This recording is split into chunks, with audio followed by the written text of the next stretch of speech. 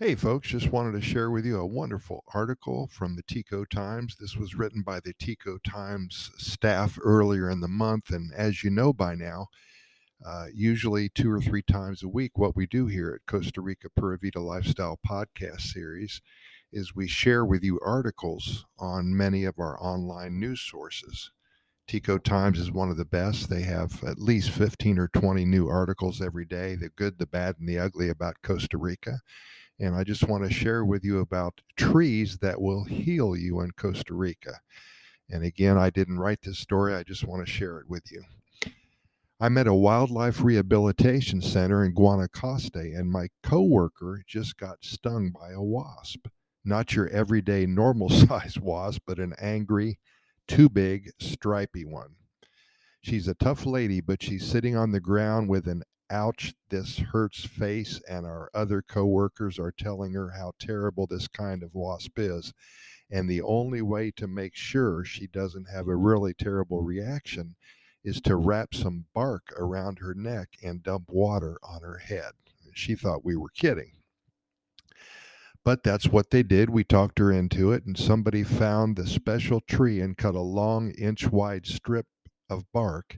She was told to stay seated. They wrapped the bark around her neck like a necklace and dumped an entire bucket of cold water on her head. The end result was no terrible health emergency, so it worked. Many of the people I've worked with over the years in Guanacaste see the plants and trees that surround them not only for their beauty, but also for the healing properties that they possess. You don't have to be in Costa Rica long before you learn your natural healing basics. Agua de pipa, which is coconut water, limon, and te manzanilla, which is chamomile tea, heal pretty much any malady. But sometimes the remedy, like the aforementioned bark necklace water bucket maneuver, is something a little more interesting. Another good one is a tree that comes in handy when you have a bad tooth, excuse me. You squish up some of the bark into a wad and place it on the bad tooth. The next day, the tooth falls out. I was warned that it works really well enough that if you get some of the bark on a neighboring tooth, that one is coming out as well. If you start asking people, especially the older people, what plants cure what ails you, you're going to get a huge variety of answers. And there are many leaves and roots and bark that have the ability to help you out. A tonic of flowers from the Panama tree can help you with your cough. The mandronio tree can reduce your fever. The root of the pochote tree can help with diarrhea, and it's almost not possible to have a healing properties or plants conversation without somebody mentioning with a lowered voice and wry smile some fruit, flower, or tonic that's guaranteed to boost your sex drive.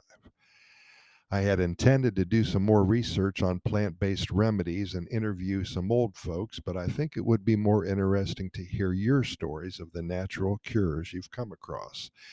So, with that said, if you could leave a comment at Costa Rica Good News at gmail.com, that's Costa Rica Good News at gmail.com. Spread your knowledge of what's on the shelf in the Forest Pharmacy.